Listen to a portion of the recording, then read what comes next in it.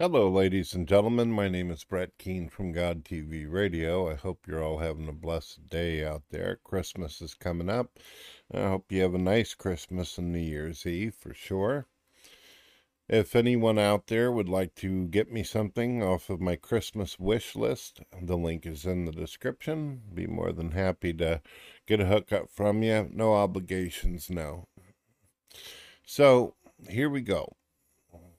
One of the reasons why I believe that Jesus Christ had such a struggle whenever he came to the earth was because of how God represented himself in the Old Testament.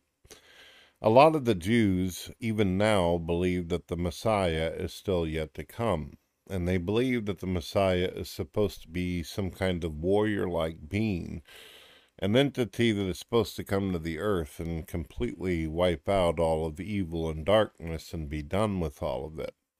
Well, that's not exactly what happened with Jesus Christ, is it?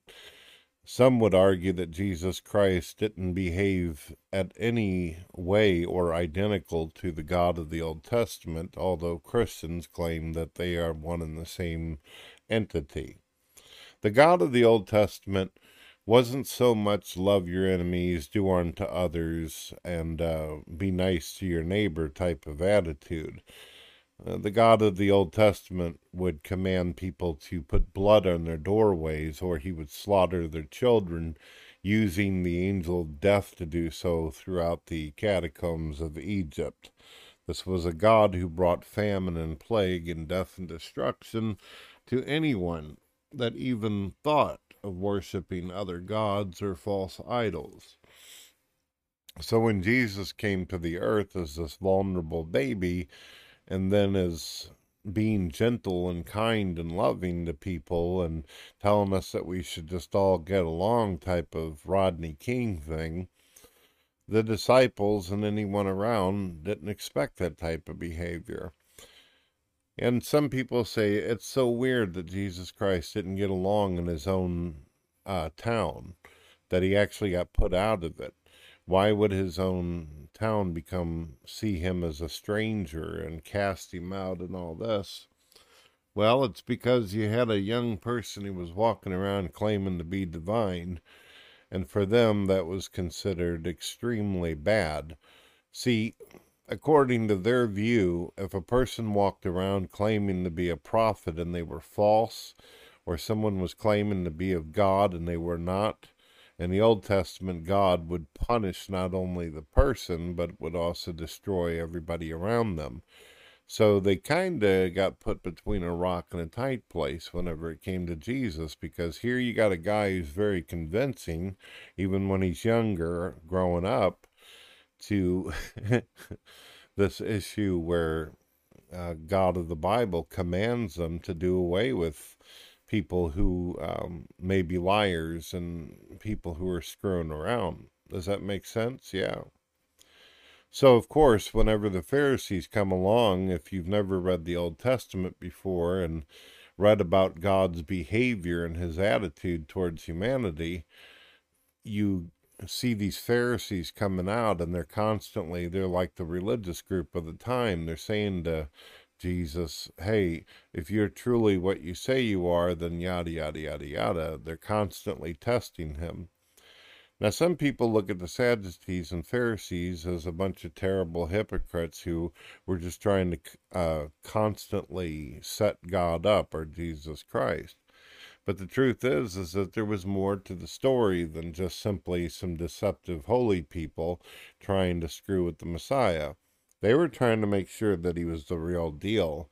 They wanted to make sure that they weren't following along some kind of false prophet, because as far as they were concerned, following the wrong prophet or following the wrong person of God meant their death, their fate. Not just their doom on earth, but their doom in the afterlife as well. That depends on what form of Jew you're dealing with. Some Jews don't exactly believe in the afterlife the same way Christians do. But now I think that you guys are starting to get the conundrum here. You got a young girl who's claiming that she's pregnant. She's telling her husband that some angels came down and that there was some kind of engagement and interaction with God, and he's doing this. That God actually put a baby inside of a woman and that this is the way it's going to be. Now, this for some of these folks are extremely unusual too, because at this time period, they're engaging with pagans, they're engaging with the Romans. And the pagans were very familiar with their own stories that they had where gods came to the earth and interacted with humanity and all this.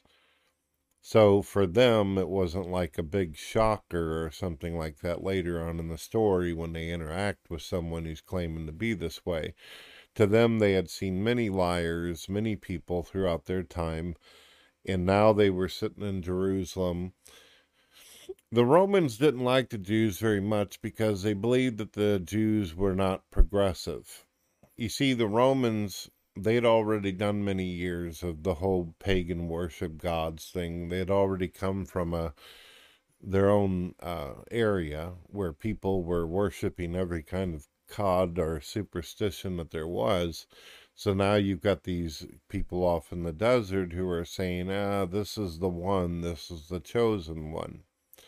So that's why the Romans seem so, how shall I say, so nonchalant about the concept of Jesus Christ. Now, this video isn't meant to defend the behaviors of the Pharisees or the Romans or anything like that. I'm just telling you that there's more to the story than just, your black and white, good guys, bad guys, anti-hero type of deal. There was more going on. There was reasons why everything was going like it was.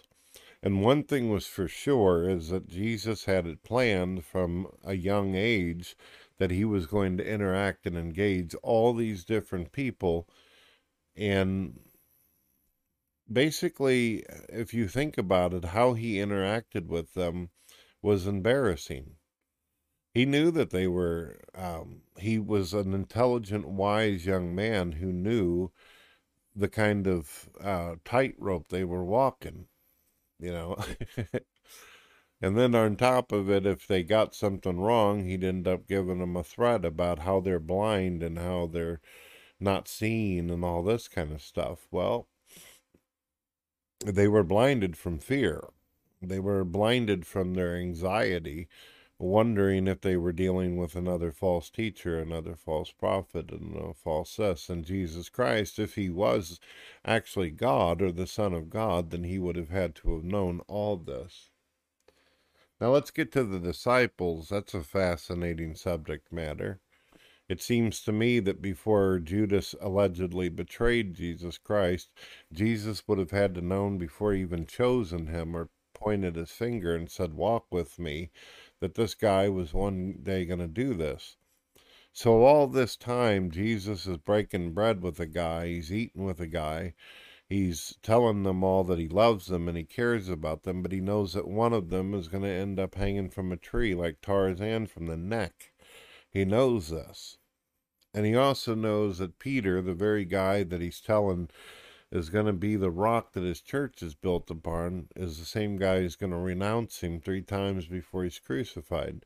He also knows that every one of these guys who are following him, and they're all telling each other how much they love and care about each other, these are going to be the same group of guys who are just going to stand around in the shadows while he's getting beaten, spitting on, mocked, and then crucified.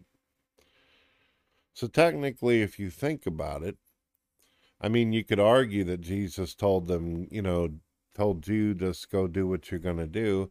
And he told Peter, you're going to do this, whether you like it or not.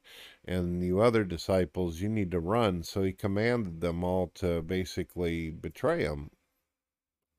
We always look at Judas for whatever reason because he was the one that directly went to the soldiers to say something. And he was the one that actually picked up, I believe it was 30 silver. But let's be honest here. He told Peter to go do some things as well. He told the disciples, run away. Don't protect me. Don't defend me. Don't do anything. Just go on your way. The disciples, if we were to give them a little bit of kudos and credit here, they did say, but we want to be with you, Jesus. They wanted to be there for him. And Jesus actually did say this, and a lot of Christians don't like to remember this for some reason whenever it's being talked about. And Jesus said, well, you can follow me. You can follow me all the way to the end if you want, but you'll be taken upon your own cross. We talked about this in an older video that I did where Jesus did offer them the opportunity that if they wanted to follow him, they were going to follow him to death. That's what would have happened. But he ended up eventually just letting them go on their way and scatter like cockroaches in order to get away from the inevitable doom that was coming. You have to understand this was very strange for the Romans as well as the Jews at this time. You've got a guy who's basically yelling at folks and telling them, you're not allowed to do this in the temple, you're not allowed to do this. He's got no credentials to be telling the Sadducees how to be able to run things. What they were doing was wrong, though. It's something that God did not like. But the Sadducees were also kind of under the rule and thumb of the pagans at this time. The Romans said, this is how we want things done, yada, yada, yada. If the Jews were to strike against the Romans, then there would have been a big old bloody war out in the middle of Jerusalem right then and there. So, yeah. It's a fascinating story. For this entire time, I don't think that all the way up to the point where Jesus Christ was going to get crucified, I don't think that many of the men actually believed it was ever going to happen.